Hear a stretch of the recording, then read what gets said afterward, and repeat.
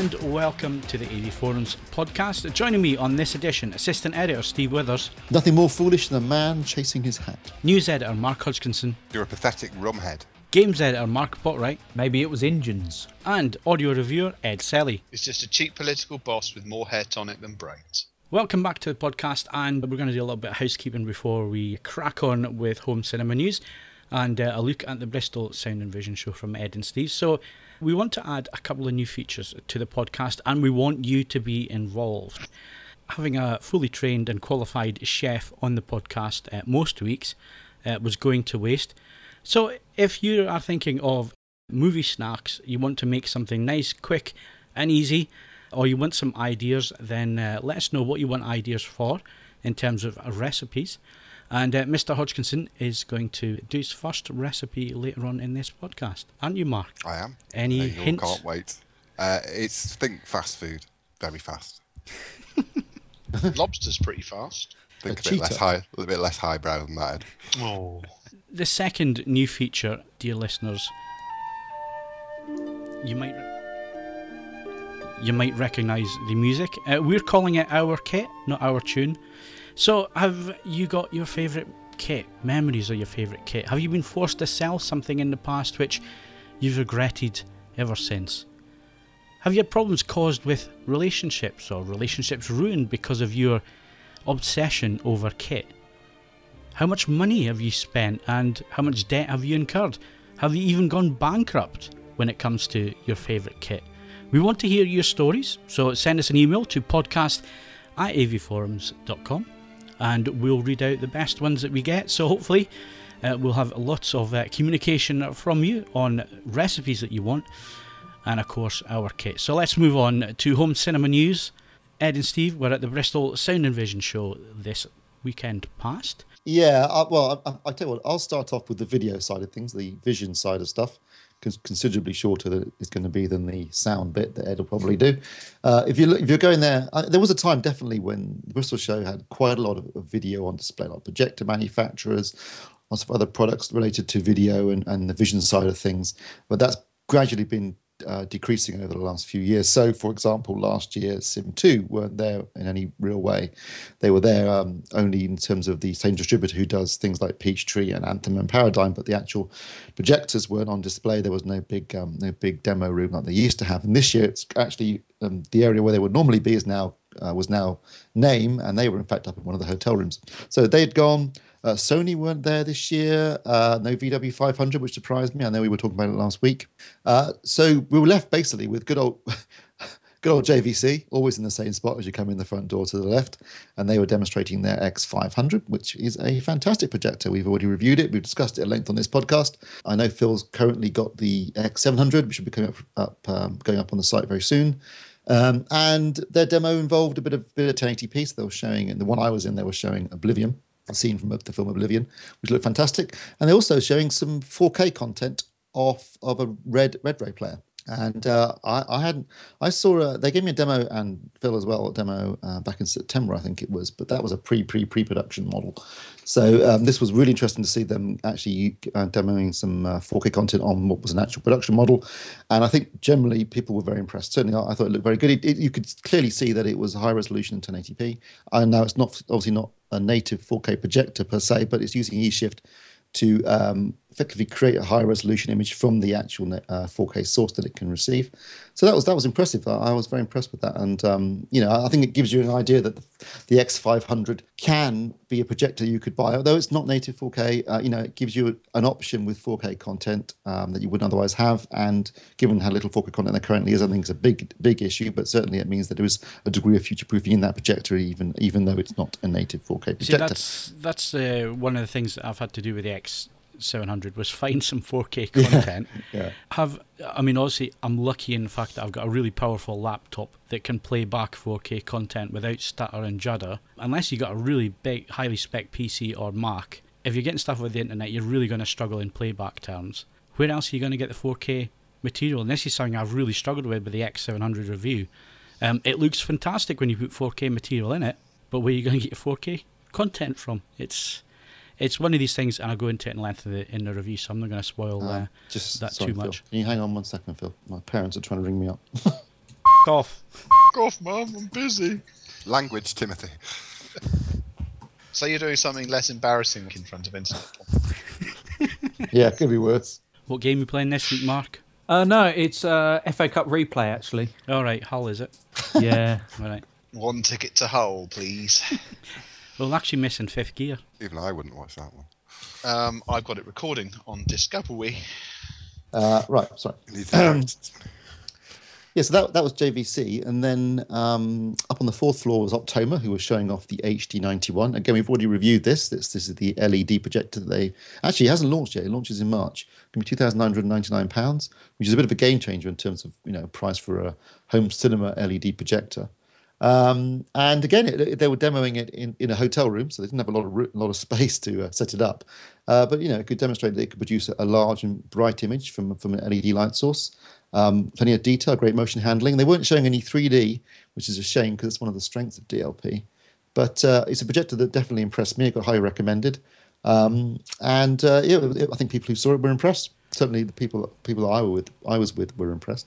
They don't show 3D because, let's face it, nobody's interested in bloody 3D anymore. I don't think he could get it to work, actually. The guy had it on and he was putting the glasses on going, is that 3D? Is that very subtle 3D? I said, listen, mate, it's 2D. Can you not see the difference? Anyway, never mind. And then down on the third floor, there was Epson, who was showing their TW9200, which is their latest flagship three-chip LCD 3D projector, which we were getting in for review on this Friday. Again, looked very good, very big, bright, detailed images. But that's it. That was it as far as and there was also a demonstration of the LG 4K TV, the LA970, against their 55-inch OLED TV, the EA980, both again of which we've reviewed. We didn't give a badge to the 4K, a bit disappointed with that one, but obviously the EA980 review went up last week, and that got a reference status. It was spectacular, and obviously in the demo you could clearly see that the native blacks on the OLED were vastly superior to the 4K TV. Obviously, with 4K content, you had the higher resolution, but what it did show is that the further back you went in the room, the less resolution was really an issue. In fact, at the very back of the room, it was different. You couldn't really even tell when it was a DVD that was up there. So it just goes to show that 4K is all well and good, but if you're sat away from the TV, it's not going to make a lot of difference. And that was it as far as vision goes at the show. Over to you, Ed. Well, I'm not going to recite everything that was there for audio because there was a fair amount. I am going to disagree with Steve as a strong term because I don't necessarily didn't come away seeing anything where I thought I need to own that. But I was slightly encouraged by the fact that turnout was apparently up on previous years. And also, and I was only sort of beginning to realise this when I was comparing notes with some colleagues on the train home and the following day, the actual audience that turned up was younger than I remember. It had ladies in it, which came as a genuine surprise, some of which were clearly not there through coercion. I need to point that out as well. And I don't know, it's not necessarily great news for the sort of further progress of 4K, but 2-channel is slowly becoming sort of slightly more relevant to more people again, which is sort of pleasing. One interesting one is Steve goes, Sony weren't there. They were. They didn't bring a television or anything, sort of loutish or uncouth. They had a 2-channel demonstration, and that's the first time I can remember Sony doing a 2-channel demonstration since 2003, 2004. There's margin in it. So, there's people buying it. There's people interested. So, Ed, are you saying that people are there for £120,000 statement equipment, or are they there for headphones and wireless speakers and Bluetooth speakers and that kind of thing? They're actually for something in between. The ludicrously expensive products, and obviously, Namer brought the statement. There was a clear audio turntable on one of the floors, which looked like a piece of sort of heavy engineering, and I believe is a 6-figure price tag. But most of the equipment was sort of more was within those considerable extremes. And I think people are looking at streaming solutions. They're looking at methods of getting sound into more than one room without sort of wired installation and another messiness. And excuse me, they are effectively sort of developing a bit of interest in that. So, I was guardedly positive. And it must be said, you just mentioned the name statement. I'll choose my words carefully. Name scored a bit of an own goal here, because the demo that they gave to press on the Friday was, I found this out having now spoken to other people who went to the normal dems, was an order of magnitude more feeble than the demonstration they were actually giving members of the public. The ones that the public had were louder. It featured music that had sort of bass and other exciting things. When us members of the press were all parked in there, they played 4 completely irrelevant pieces of music at kitten's breath volume. So it made no odds whether they had 700 watts or 7 watts. And considering there was £250,000 worth of equipment in front of us, Ed, it was woefully unimpressive. Utterly uninspiring. And what's bizarre is that members of the public got all sorts of stuff. They got stuff with bass and drive and attack. And so actually you've got this weird situation where you've got members of the public going, yeah, that was really good, and you've got journos going, don't get it at all. Also, I will say, just as a slide, it was the first Bristol show in 9 years where I bought something. What did you buy? I bought a small piece of a turntable. A piece of a turntable. Yeah. Had it What, a little wire? No. It's actually it's got a vaguely phallic noise. I bought a replacement thrust bearing from Michel Gyrodek. And what's more phallic than a thrust bearing? So there, yes. Okay. I look forward to receiving it early in March. It'll be a lovely day. I didn't actually buy anything at the show, but I bought something as a result of the show, which was a popcorn maker. Because I was talking with somebody about popcorn, and I was saying I don't really like it because it tastes like cardboard. And he said, "Yeah, but it's a great snack when you're watching movies because obviously if you don't smother it in butter and caramel or anything like that, it's quite healthy and it's not fattening." And I thought that's a bloody good point. And I watch a lot of films, so you bought a pan with a lid. No, I bought one of those ones where you pop it in and it uses hot air one to make popcorn. Oh, well, that'll suit you then. See, I've also got one of those, and I've never put a single piece of sweet corn in it. I use it for roasting coffee beans. It's absolutely superb for that. Oh well, I've got my my Nespresso machine for my coffee. So yes, anyway. So popcorn. Next time I watch a movie, I'll have some popcorn. It'll be great. We'll be talking about snacks in more. Well, you're going to put popcorn between 2 pieces of bread, Mark. Yeah, we can talk about that in more detail later. But that was my purchase off the back of the Bristol show popcorn maker. Right. Okay. So attendance was up. Was a bit more of a mixed crowd, but still wasn't anything really fantastic to see. And on the Vision side, it looks like we've reviewed everything that was on show. I think it's unfortunate for us press. I think for press, because for video, you guys have seen it all before at CES. For audio, some of it had been seen at CES. Some of it, obviously dates back to Munich the year before, where literally, everything is present, and you can do some more meaningful comparisons. But I think there were some good offers on for people who were interested in buying things. And as I say, I think for 2 Channel, it's coming out of being just a sort of old person sport. I was quite encouraged by the makeup at the people in the rooms and interacting with the rooms, and I take some positivity away from that. Okay, cool. So that is the Bristol Sound and Vision show. I'm sure some of our listeners attended that as well over the weekend. So if you did, and you have any highlights or demos that you really enjoyed, then add them to the bottom of this podcast in the podcast forum.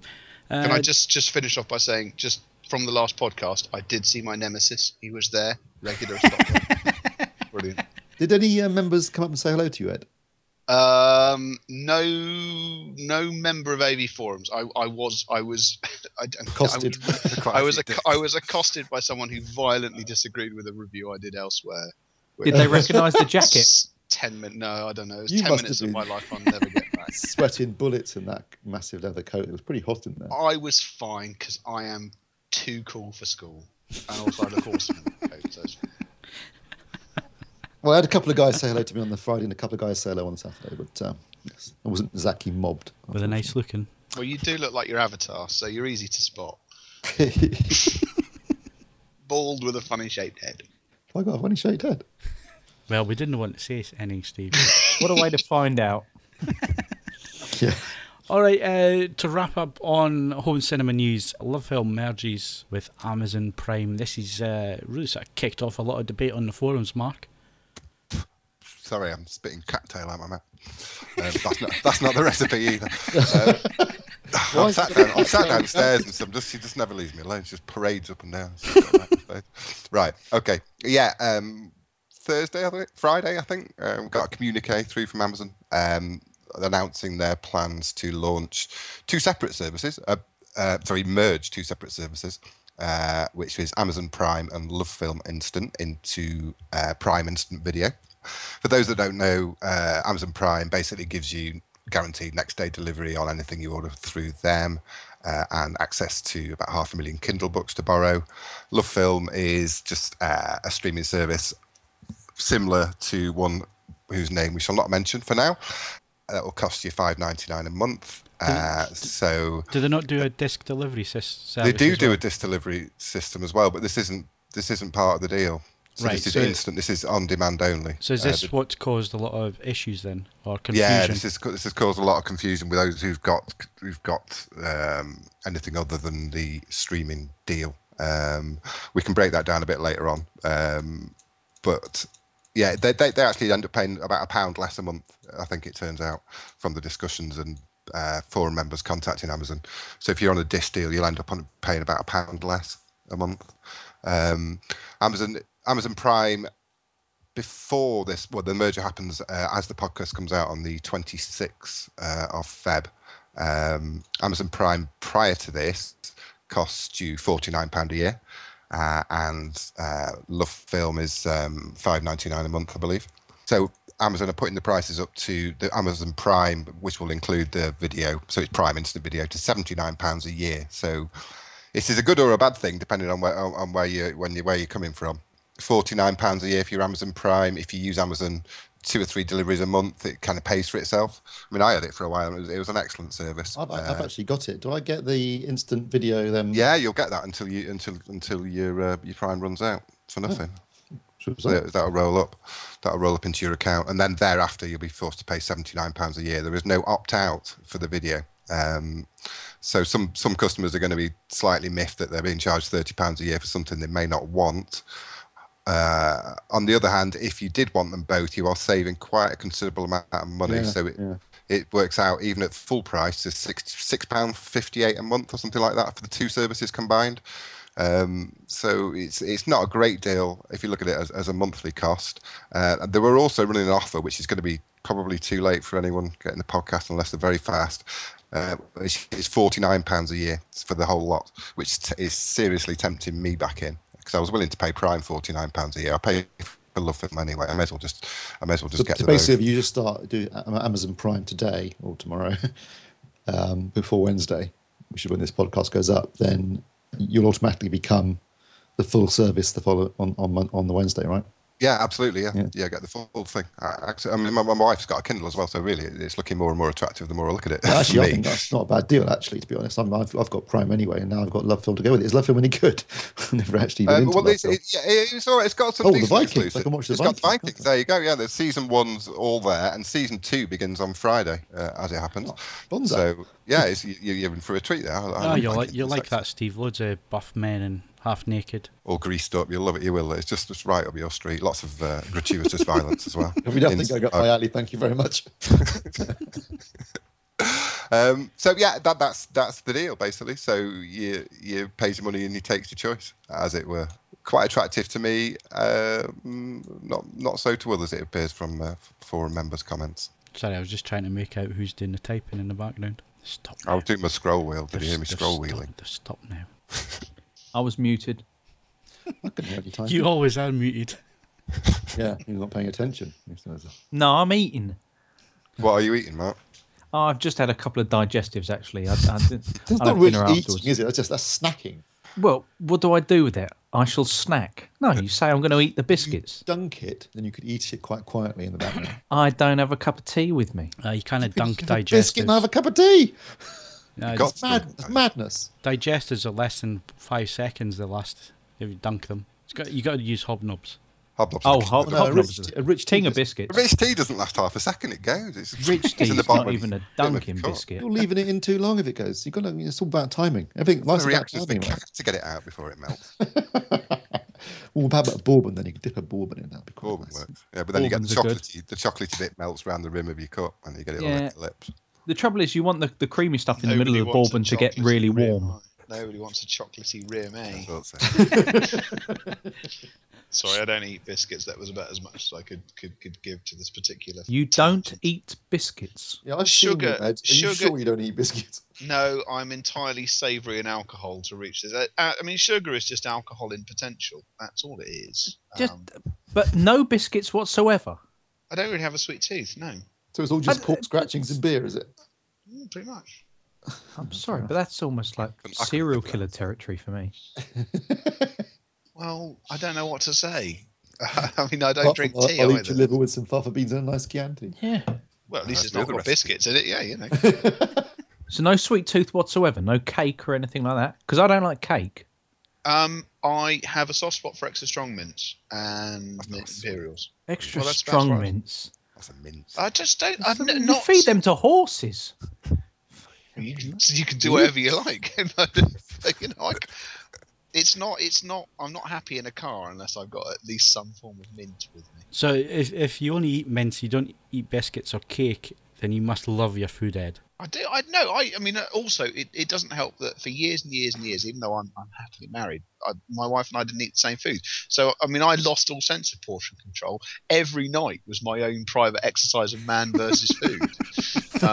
You know, that's why I've achieved the impressive dimensions I have. No, I honestly, sugar is not. I mean, let's face it. If I did have a sweet tooth, the fire brigade would be winching me out of a room. So it's probably just as well. So there we go. That is the Home Cinema News. Come back in a sec for games news.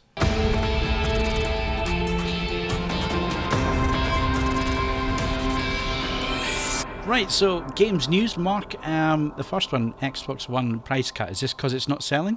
In short, yes. Well, it's not selling in comparison to the PS4. So obviously something was needed, but it's also they're dropping it down to $399. This will be from February the 28th onwards, but they're also announcing a Titanfall bundle. So that's going to be one of those, like with the day one edition, while stocks last.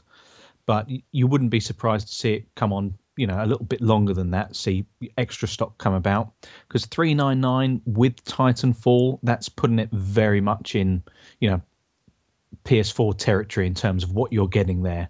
If you consider the fact that a lot of the games are around the £50 mark, you can pick a few up for £40, but it's certainly, in comparison to where the PS4 is, it makes it very, very tempting. And of course, Microsoft have got some form with it. This kind of thing. The original Xbox dropped £100. That was just a month after that launched because that wasn't selling. So yeah, it's the UK is kind of a probably quite a key territory for Microsoft. It's kind of seen as perhaps a bit of an extension of the US territory. It was the second largest for the 360, wasn't it? Yeah, exactly. And I think the problem is that they've just kind of misread why that was, thinking that it was because people liked the Microsoft product, as opposed to the fact that for a large amount of time they were immeasurably cheaper than the competition, which is, the UK market usually goes with what's the cheapest console. But no, this is a really, really kind of smart move. It's very kind of aggressive. A lot of people thought that it would take a long time for them to eat any kind of humble pie and drop that price below £400, because anything over 400 automatically looks exorbitant. $399, even though you're a pound away, it still seems like you're getting a better deal.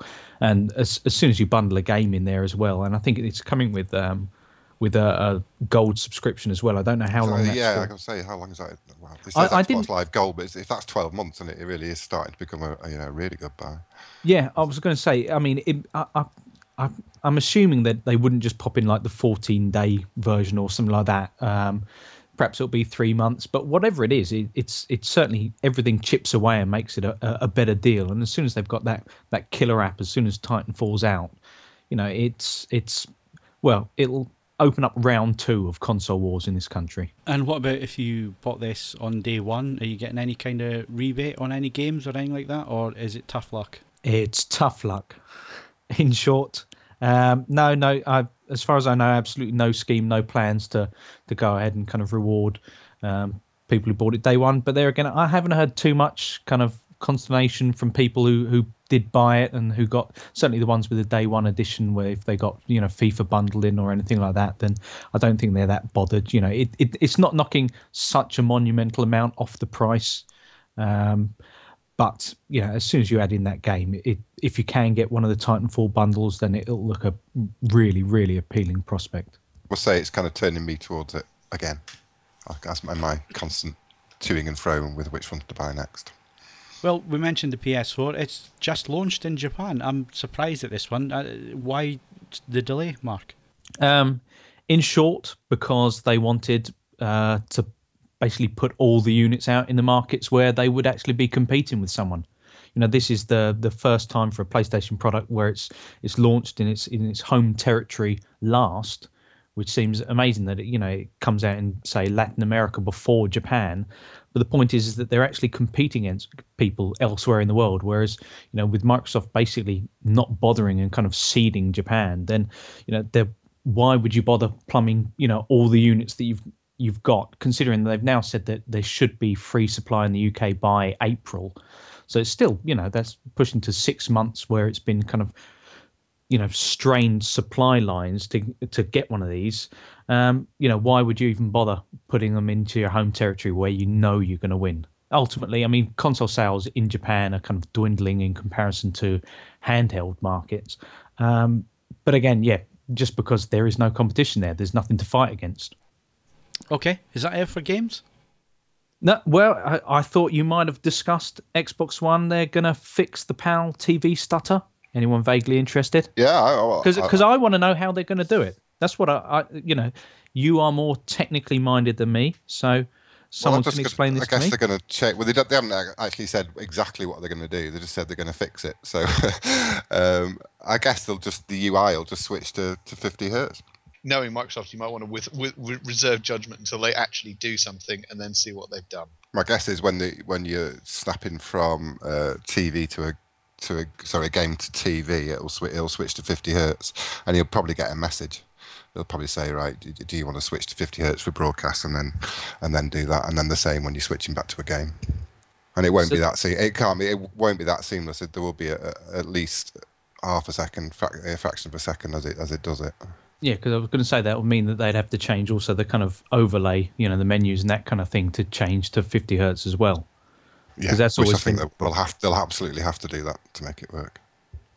And I think there'll be both options. Well, it'll run at 60 and 50, but when you've got TV on, it will run at 50. That's my guess. Okay, so on that wild speculation, that wraps up the games news for this week. Come back in a sec when we discuss movie news. Wild speculation?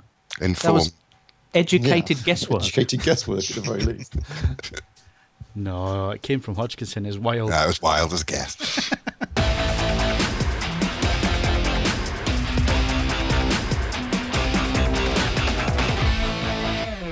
Right, so movie news, and we're going to start on a sad piece of news. It's just broken this evening as we're recording the podcast. Steve, you want to tell us all about it? Yeah, sadly, Harold Ramis has died at the age of 69. Harold Ramis, who of course wrote Animal House, Caddyshack, Stripes, Groundhog Day. He also directed Groundhog Day. I think he co-wrote Ghostbusters with Dan Aykroyd. Was in Ghostbusters as well. This is a comedy legend, frankly, a comedy cinema legend. Animal House is an absolute masterpiece. It's one of the funniest films I've ever seen. Groundhog Day is genuinely a masterpiece. I think it is an absolutely brilliant film. I mean, a lot of people have kind of said that Harold Ramis really made Bill Murray as a star, and I think that's true to a certain extent. And I think to a certain extent, Bill Murray resented that for the rest of Harold Ramis's life. They actually fell out massively when they were shooting Groundhog Day, and really didn't talk again since, until very recently, when it became clear that Harold Ramis was very ill. And I think Murray went to see him and make up. But a real loss. They've been rumours going around for years now about a third Ghostbusters movie. It was originally with the original cast, and then they were talking about maybe having the original cast in it initially, and then bringing in a younger cast, people like Seth Rogen. I think we were talking about this last week, actually, weren't we? You and I were talking about it over lunch on Friday. We were talking about Harold Ramis on Friday, weren't we? Yes. That's right. It was you I was talking to about. It's a strange coincidence. But just to point to our listeners that we are on message literally all the time. Anyway, the news broke today, just as we were about to record this. And yeah, it's sad. 69 is not old these days. That's pretty young. And the guy was still quite active until recently. He directed a number of episodes of The Office, the American version of The Office. He directed the remake of Bedazzled. He directed Analyze This and Analyze That. So he was still he was also did some performances too. He was in Knocked Up as Seth Rogen's father. And it's sad. It's very sad. So, I didn't realise, actually, I have to be honest, Philistine moment, I didn't realise he was responsible for as much as that. But Egon Spengler is just a fantastic character. I've always loved that. And that will be, I have to say, for better or worse, that will always be what Harold Ramis was for me. And no, I think that's a tremendous shame. And I just hope that we didn't curse him by simply discussing him over food in Bristol. Yeah, it was all because of you and Steve. Hang your heads and shave. Right, so before we have any more depressing stuff from Steve, let's move over to Mark for his AV snack recipe.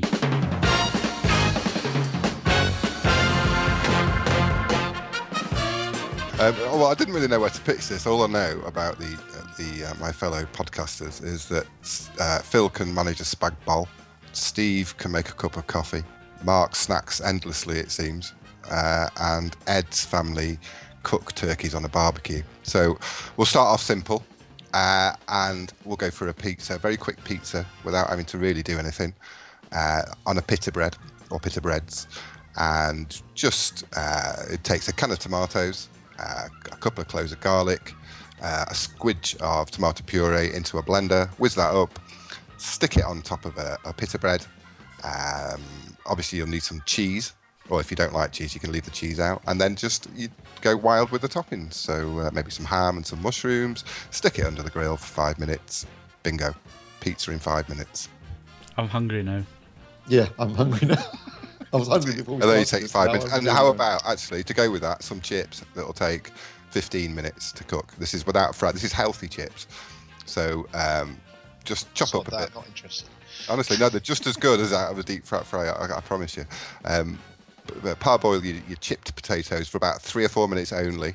Have your oven heating up to absolute maximum. So gas. Parboil the potatoes in chip form, or do you parboil the potatoes? Yeah, in chip form. In chip form. Right, okay. Yeah, just dry. Can you remind me what parboiling is? Just boil for like 3 or 4 minutes, Mark. Yeah. If that, so you don't want them floppy or soft. You want to be still firm, just so you want a nice firm chip. You have to be erect. Yes. Then you put your baking tray in the oven on max, and then chuck in your potatoes. Just drizzle, like literally drizzle. A teaspoon of oil would do. I don't know, a good couple of portions. Give them a shake, whack them in the top of the oven. After 10 minutes, just flick them over, and then 5-6 minutes after that, you've got some really crispy, tasty chips. Sprinkle of salt, eat it with your pizza. Off you go. I don't want to do the rest of the podcast. I'm starving now. Can we get on with this, please? Because I've got to eat some food pretty soon. I just always envisaged you lot piled with biscuits. Is this not the case? Oh, that's what I really eat. I had a Kit Kat, but I ate it before we started. I couldn't wait. 4 fingers or 2. It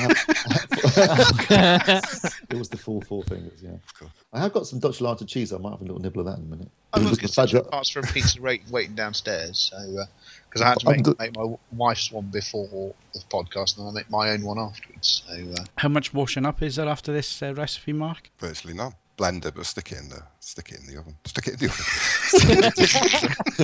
Melt it. And when the house burns down, you've got nothing to do. Nothing to worry about. You just go and buy another blender that's clean. They're virtually the Howard Hughes approach. Yeah, you can eat off a paper plate as well. So that was Mark's recipe. What did you think, Mark? But right, Mark's out of 10. I like it. I like the fact that it's flexible, it's quick. I like the fact that I can use my own variety of cheese. Yep, I'll give it a solid 7 out of 10. I'm happy with a 7. Your own variety of cheese. Yeah, what have you got a particular favourite then, Mark? I like a red hot Dutch. Don't we all? But what about the cheese? I am on the search for the hottest cheese. Red hot Dutch is as close as I've got. Dutch doesn't melt well. Is it like Edam based chili in it? Mark, why? When you can essentially, when we're talking about something, especially in the context of making a pizza topping, you can either add chili to the blended tomatoes, and that gives you a very consistent uniform heat. And you can vary it depending on whether you use Girly Man chilies or Naga Vipers, or you can apply chili or other heat-based toppings on top of the cheese. The cheese itself doesn't require any form of Scoville rating at all. It's an irrelevance. You can cheese is effectively an adhesive, isn't it? The whole bloody thing together. Well, there is an element of that, certainly. Yeah, it holds together without the cheese, to be fair. It's not the same. There's not really a pizza without cheese. If you haven't got the cheese on it, it's more like a bruschetta. Yeah. Even if you haven't got the cheese on. Some people don't like cheese. On pizza? A bit of Monterey Jack in there, or a bit of mozzarella. Brilliant. Just some people in general don't like cheese. I know quite Isn't Monterey Jack that Dayglow stuff that appears in American-themed burger restaurants? It shouldn't. It just be yellowy with the red flecks. Oh, it's cheese, but it's quite a tasty cheese. Oh, Christ, that cheese I had on that chili dog in Vegas, that wasn't a f***ing cheese. That was disgusting. That's no move. Why you got that when you were already ill is beyond me. Well, it was never going to have a happy ending, was it? What I should have asked for was a chili dog, not a cheese chili dog or whatever it was. I think that actually had dog in it, to be perfectly honest. It looked like no cheese I've ever seen in my life. It's squirty cheese. They have cheese that you can squirt. Yeah, it was that squirty stuff. Disgusting. That isn't cheese. Oh, it's disgusting. Steve marks out of 10 for Mark's. I'll give that a cheeky 8 because what I like about it is flexibility. I can have my own toppings. I can mix and match it. I can have a different thing every night. I watch a lot of films, so I need a lot of variety, and that gives me that option.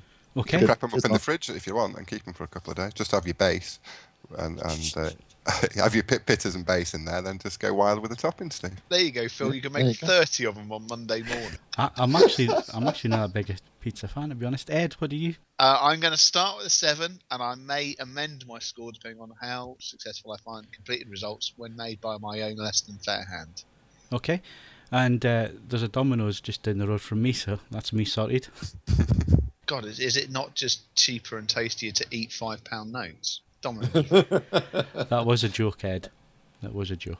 I'll stick to my homemade. I have a major grudge against Domino's. I'll stick to my homemade. You don't like Domino's? You don't like biscuits? What's going on here? How you carry a lot of grudges, Ed. You know that? Yes, I know. I've got a big list. How can you possibly charge that much money for pizza? I mean, ambitious isn't the word. And it's not even good pizza. It's lovely. The Meteor is good. Oh, with the little meatballs on it. Are they the ones that put hot dogs in the crust? So they do. No. Yes, they do. Yes, they do. You can have that. That's not the Meteor, though, is it? I don't know. No. You choose what crust you want. You can have stuffed crust or hot dog crust or cheesy crust or whatever you like. And all you have to do is pay as much as you would for real food. Yeah, it is bloody expensive. It's just appalling. And we'd like to welcome our new podcast sponsors, Domino's. The outbid Netflix. Oh, you said it. I can see that working actually as a people who watch a lot of AV enthusiasts watch a lot of films at home. I think they probably order a lot of pizzas in, if I'm being honest. I don't want to discriminate against Phil here, but if any listener happens to work for a major European brewery, I'm open to personal sponsorship, even if you don't. Did we not agree on Friday that we need to do more podcasts whilst drunk? That obviously wasn't for entertainment value. That was just to get through the thing. I already do one a week. It's a bit of both these days. Right, okay, well, thanks very much for your recipe, Mark, and keep us posted on... Now, should we do this weekly or bi-weekly? In keeping with Steve, let's do it bi-weekly. Okay, well, it'll be bi-weekly whenever Mark's on the podcast, if that makes sense. Whichever comes so it won't be bi-weekly, it'll be whenever Mark's on the podcast. Yeah, basically, whenever Mark's on the podcast. We By the time he turns up next, Soylent Green will be the order of the day. So. Anyway, thanks for the recipe. Any of our listeners want to ask Mark some questions when it comes to snacks or even full-blown meals, you want to entertain the other half or make up for an AV purchase that you tried to sneak past her, then send us an email to podcast@avforums.com or leave it in the podcast feedback area, and we'll put the question to Mark on future podcasts. Right, so let's go for a pee. Steve, what's at the cinema? Well, this week I went to go and see two films, one of which I have to admit actually opened the week before. It opened in time for the half-term holidays. But I'd heard such good things about it. I thought, I've got to check it out. And actually, Mark Hodgkinson can chime in on this one because I know he's seen it as well. Yay, I went to go see the Lego movie, and I've got to say, it was brilliant. Isn't it? It was really, really good. It's written and directed by Phil Lord and Christopher Miller, who made. I mean, we mentioned this last week. They made Cloudy with Chance of Meatballs, which I thought was a great film, very funny, charming. They also made 21 Jump Street, which again surprised me because I was thinking a film version of a 80s cop show that most famous for basically for having Johnny Depp in it. And in fact, actually, it was really funny, really well cast with Jonah Hill and Channing Tatum. And again, a really great movie. Now they've made this. They've just made 22 Jump Street, which is the sequel coming out, I think, in the summer. So they're on a bit of a roll. And I've got to say, the Lego, I mean, because you think about the Lego movie, you're thinking, okay, this is basically going to be a big advert for Lego. And yet, in this film, which is inherently a big advert for Lego, it's full of really cutting asides against consumerism, isn't it, Mark? Yeah, absolutely. A running joke about coffee costing about $30, which is really funny. The whole plot basically is about, the president of business, so big business effectively, suppressing the little person within, and everyone conforming. They're all singing along to that song as everything is awesome. Yeah. It was really, really clever and really funny. There's a bit when the Millennium Falcon turns up that is absolutely hysterical with Lando Calrissian trying to chat up the girl, which is voiced by Billy D. Williams. It was really brilliant. Obviously, it's a Warner Brothers movie, so obviously Star Wars is now a Disney franchise, but because it's a Warner's movie, there's like Batman in it, Superman, who's voiced by Channing Tatum. There's Wonder Woman. There's loads of cameos, aren't there? Basically Gandalf was another one. Yeah, Gandalf turns up. Dumbledore. Basically, all the little characters that they've done for. Because I guess for a lot of kids, Lego isn't building bricks that it would be for us probably when we were children. A lot of kids experience Lego as a video game these days. So their appreciation of Lego is probably slightly different than it is maybe for us who associate it with building bricks. But yeah, the concept of the film, the basic story, the idea behind it, it's really sweet. It's really funny. It's very clever and smart. There's plenty of jokes in there for adults as well as the kids. And I would absolutely recommend it thoroughly to anyone who wants a really good fun. I saw it in 2D. Did you see it in 2D as well, Mark? Yeah, 2D. I took the kids. I had to take the kids to get in, but I'll quite happily watch it on my own. It looks gorgeous as well, doesn't it? It visuals does look absolutely splendid. Actually... Smile. I just had a smile on my face from the minute it started. It just looks and sounds wonderful. And it is CG. But it's CG animated to make it look like it's stop motion animated Lego pieces. It's very clever. It's very well made. Very good. Highly recommended, basically. I'll give that an 8 out of 10. I'm surprised at that because I've heard a lot of negativity about this movie. From whom? Oh, lots of different areas. My wife wasn't keen, but equally a number of my friends on Facebook were. And not forgetting that it's also directed firmly at children. Most children who I have interacted with who've been see it say that they quite like it as well. So my kids loved it, absolutely loved it. If I can get my 5-year-old to sit still for however long, an hour and a half, it's a miracle, and she did. She sat there and watched the whole thing. So no better testament than that, as far as I'm concerned. And I do feel compelled to leap in and defend. Lego is expensive because it is immortal. It's very hard to destroy Lego in any meaningful sense of the word. So it's priced with a view that, broadly speaking, it doesn't wear out. I mean, I'm going to be completely honest. Obviously, my boy's far too small for Lego at the moment, but I don't necessarily need to buy any more Lego because all of my Lego is still completely and utterly intact and ready to simply be handed over to him. I never saw the appeal when I was a kid. I did not like I love Lego. making Lego stuff. That's great. Lego. I should point out that a special mention goes to Liam Neeson, that comedy god who plays good cop, bad cop in it. It's really funny. But they missed a really obvious joke, didn't they, Mark? Because there's a whole thing with this with basically glue, and it's called the Craggle. It's just basically crazy glue, but there's bits of words missing. It's a bit like V'ger in Star Trek. So Craggle. But at one point, someone says, "Release the Craggle." It should have been Liam Neeson who said it because he obviously says it in Clash of the Titans. It's got a great voice cast. It's very funny. It's very well made. It looks great. I thoroughly enjoyed it. I also went to go and see the film I was actually meant to be seeing. The reason I saw a Lego movie in 2D was because it timed in with A New York Winter's Tale, which was afterwards. That opened this week. A New York Winter's Tale, it's actually called Winter's Tale in America. It's based on a book called Winter's Tale. I'm assuming the reason it's called A New York Winter's Tale in this country so we don't confuse it with A Winter's Tale by William Shakespeare. I guess that's not so much of an issue in the States. Or that David Essex song. Oh, David Essex song, yeah. Yeah, I knew it was. It's basically it's based on the book by Mark Halperin, which I read. I read back in the 80s because there's a song by the Waterboys called Beverly Penn, who was one of the characters in the book.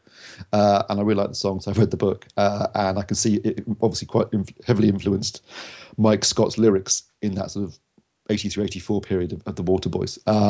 It's a long book, and it's pretty unfilmable, in my opinion, as this film largely proves.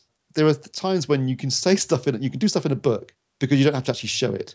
As soon as you have to show it in a film, it becomes a little bit silly. In the film, the story is essentially a fairy story about undying love, effectively. There's a flying horse in it. There's lots of various aspects that you can get away with in the context of a book. But once you have to show them literally on screen, start to look a bit silly, which is a shame because it was a film I really wanted to like. But I just sat there and thought, if you haven't read the book, you're not going to have a clue what's going on in this because there's a lot of stuff's condensed. The basic plot involves a character called Peter Lake, who's played by Colin Farrell. He's he's a burglar basically. He's robbing a house, thinks it's empty, finds out that there's a girl in it called Beverly Penn, and he almost immediately falls in love. Now Beverly's dying of consumption, which is a point that's made from the very beginning when she meets him, so it's not like a plot spoiler. So yeah, they fall in love.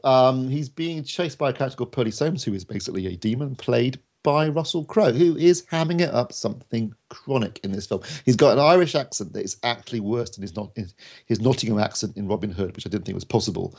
You'd think, given that Colin Farrell was on set, he could have given him a few tips on how to do an Irish brogue, but apparently not. He sounds ludicrous in it.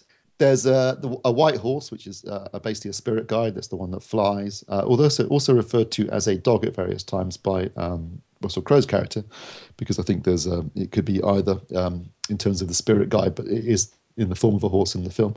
You're getting an idea of how confusing this might be. And then it jumps from 1916 to 2014. You know, if you've ever seen the film The Lake House, I love The Lake House. I think it's a great movie.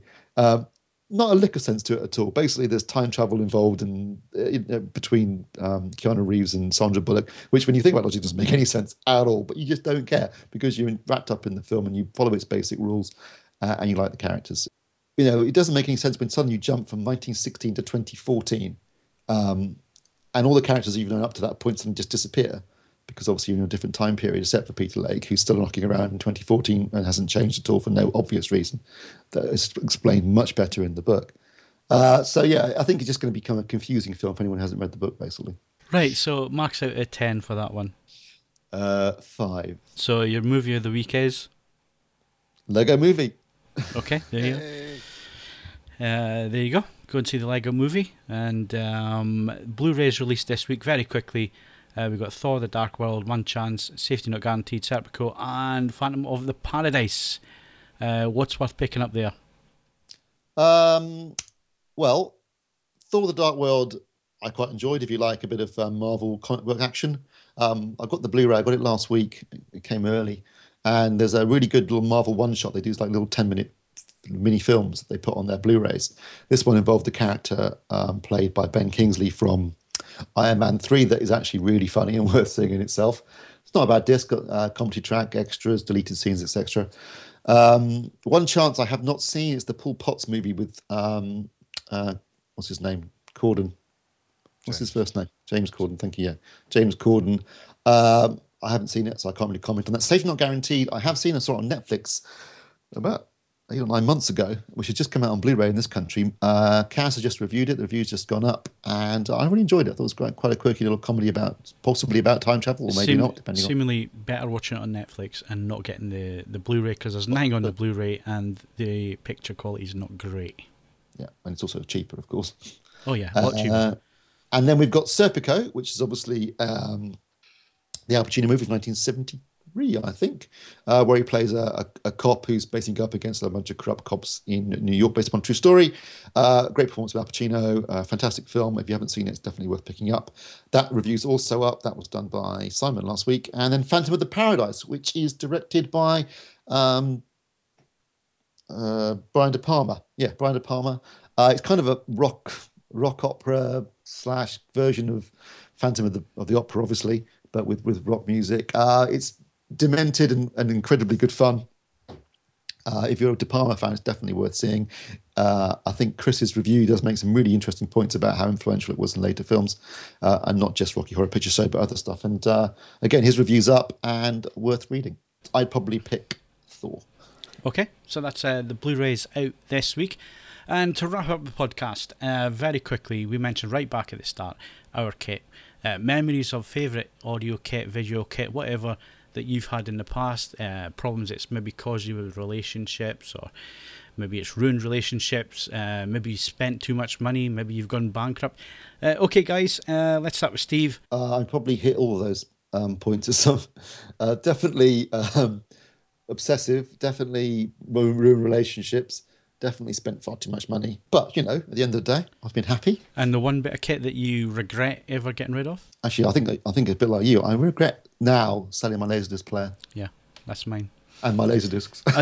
I think it's just rose-tinted specs, to be honest. But I really... Oh, yeah. No, totally. Yeah, I did actually put one on a couple of years ago and it looked bloody awful. Yeah. But, you know, and I also had a really nice... I used to have a really nice separate, as opposed to an AV receiver. I used to have a really nice set with Meridian, actually, which I really liked, with separate amplification and everything, you know, and that was pretty cool. But it just took up so much space at the time when I sold it. And I was in Hong Kong and I couldn't really fit all this into an apartment. I do miss that. You weren't in Hong Kong, were you? I'll tell you, you're in Tokyo next. Well, since you mention it, Mark. Mark Boatwright. Football must have picked up. He's got to make a pita bread pizza. What's the score in the football? It's 2-0 to Hull. All right.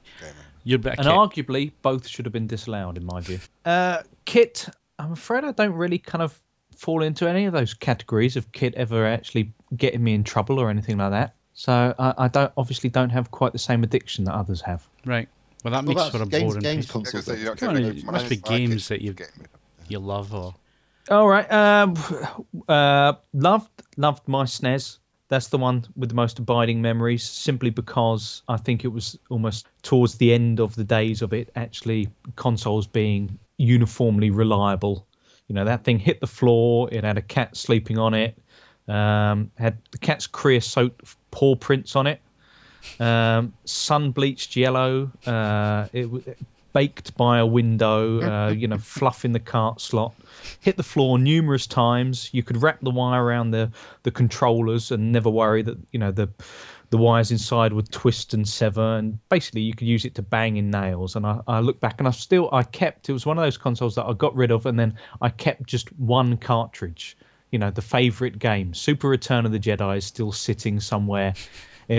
Not just because they were the old cardboard boxes as well. So if you kept the SNES game and you kept the cardboard box really well, you can't put anything on top of it. You have to keep it like in its own little plastic bag, rather sadly. And so that's the one. That's the last straggler. You're starting to sound like Withers here with his OCD. Oh, well, you don't want to get me onto how I store my comics, so let's stay away from that.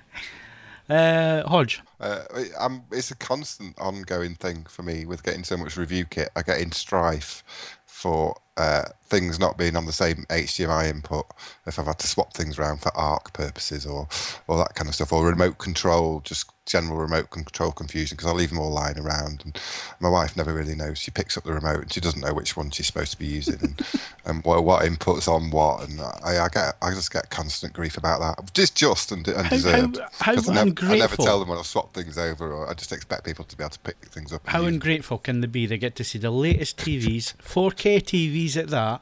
Oh yeah, she's really bothered about 4K. You should tell her that it's a smart TV. Tell her it's voice recognition or something. See, that doesn't work. Well, it does now, actually, to be fair, it does. But it didn't in the early days of voice recognition. That's a no-goer. And not many people outside of AV nuts would actually spend their time talking to a telly at this stage, I don't think. So yeah, it's constant. I'm always in trouble for my AV kit. And Ed is final. Well, I'm going to slightly subvert it here because I'm haunted by a piece of equipment I didn't buy rather than did and let go. Because when I was working for a dealer in London, university job in 2000, a lady came in and she was trying to sell her late husband's turntable. And it was, and I mean nothing, but it's a product called a Void reference turntable. And at that point in my, I was relatively new to the game at that point, I honestly didn't have the faintest idea what it was. And she wanted what I felt to be the fairly ambitious sum of £300 for it. And the problem is that this product has now continued to haunt me all the way through the last 4 or 5 years, because it cropped up again on another thread online, because someone else had managed to buy it off her for, I think he knocked it down to 250 quid. So it was the same one? Sorry? Yeah, it was definitely the same thing, same one. Definitely the same one. The reason is, without meaning to sound really, really, really sad, it was the only one finished in this particular finish. Back then, it was built in the late 1980s, so most of them, quite unfortunately, got smothered in a black ash veneer. This was a running prototype, because it was one of the guys who'd worked for the factory, so it never had the black ash applied, so it actually had this quite stylish sort of wood finish to it. And this guy was selling it for 3,800 quid, and it's recently just been sold again. It cropped up in January on another UK dealer's website. Again, the same turntable, same tone arm, and he got shot of it for slightly over £5,000.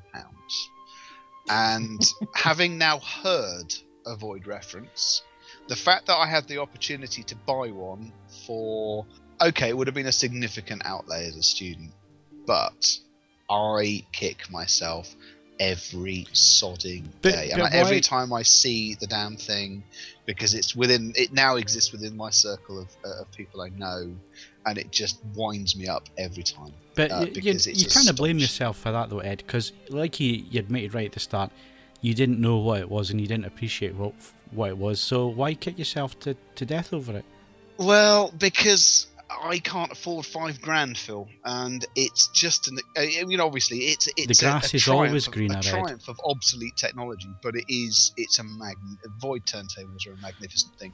Basically, if you any forumite, if you are perusing car boot sales, deceased relatives, estates, so on and so forth, if you find a turntable which has got it'll have a separate power supply with Void VOYD. Just make sure you hold on to those. They're worth a lot of money, and they are exceptionally good. Don't make the mistake I did, kids. But sometimes the grass isn't greener, Ed. Sometimes, maybe it's just you're lusting after it, and once you have it in your possession, it won't live up to... Well, yes, but at the very least, Phil, I could then dispatch it from my possession and spend £5,000 on beer. That's half of it, I suppose. There's nothing else. Right, time to finish this. You Phil? Me, well, it's my Laserdisc collection. When I actually think about, all the time that I spent going through shops, finding specialist shops, the number of trips to London and Manchester that I used to make just to go and buy some Laserdiscs, the amount of money I spent on Laserdisc players, I spent an absolute fortune, and all that time and effort and all the rest of it, and I just got rid of it. And I have a real fondness for it. It's kind of like probably Ed's fondness of vinyl. I have a fondness for that because he used to get the big gatefold sleeves. It's got magnificent interactivity. Brilliant artwork, really interesting stuff to read on the inside covers. Box sets were always beautiful. I mean, really, really nicely put together box sets. It was the first time you ever got extras on stuff. So this was before DVD and all the extras. It was the first time that you actually had that interactivity, chapter search, all the rest of it. And the other thing was it was a small community, a small niche of people, which made it feel that extra bit special. I mean, DVD went mainstream. So it lost that appeal. It lost that special significance of finding that first DTS disc and making sure that your Laserdisc player could output the bit stream so you could listen to it on your latest AVR. And it was a tiny little community back then, and it felt like a small community. Now I think it's lost all that appeal, to be honest. Get into vinyl, mate. Come and join us. Yeah, at least vinyl still sounds good. Whereas, you can spend let's be a honest. fortune on it. It's as cliquey as you like. It is a neurosis-driven exercise because it's possible to nuke an incredibly expensive record and/or cartridge. I don't know. and/or both. I don't have good memories of vinyl, Ed. I was a DJ for 10 years, and it used to be the bane of my life. All right, that's not a problem. I'll let you off. So that's our kit. That's what we are fond memories of. That's what's caused problems with our relationship. So what about you? Write in and tell us. You can be as humorous as you like. You can be as honest as you like. You can also do it anonymously if you want. But give us your stories. Have you snuck bits of equipment past the other half and managed to get away with it without noticing the bank balance was down, or there's this nice shiny new bit of kit sitting in the living room or in your dedicated room or whatever? Have you gotten into debt? Have you gone bankrupt? Or has your wife walked out on you because of your AV obsession? And the other thing is, being an AV Forums member, the classified section. Tell us all your horror stories about how much you spent or stuff that you sold and then regretted. Send it in, podcast@avforums.com, or leave it in the feedback section under the podcast. We'd rather you send it in via email so we can then read it out to everybody that listens and perhaps surprise them with some of your, no doubt, fantastic stories. That's it for the podcast this week. My thanks to Steve Withers. I'm sick of the high hat. Mark Botwright. I don't say that, and I don't like people who do. Mark Hodgkinson. Mark Hodgkinson. Paging Mark Hodgkinson. He's making his pizza. Chef. I want to go make that pizza. Yeah, I'm hungry. Can we get this over with? All right, he's not there. And Ed Selly. If you want to keep your mouth shut, it's going to cost you some dough. I figure $1,000 is reasonable, so I want to. Don't forget you can follow us on Twitter and Facebook. Bookmark AV Forums for the latest reviews, news and video. Plus, why not leave us a rating on iTunes if you enjoyed the show. I'm Phil Hinton. Thanks very much for listening, and we'll see you again next Wednesday.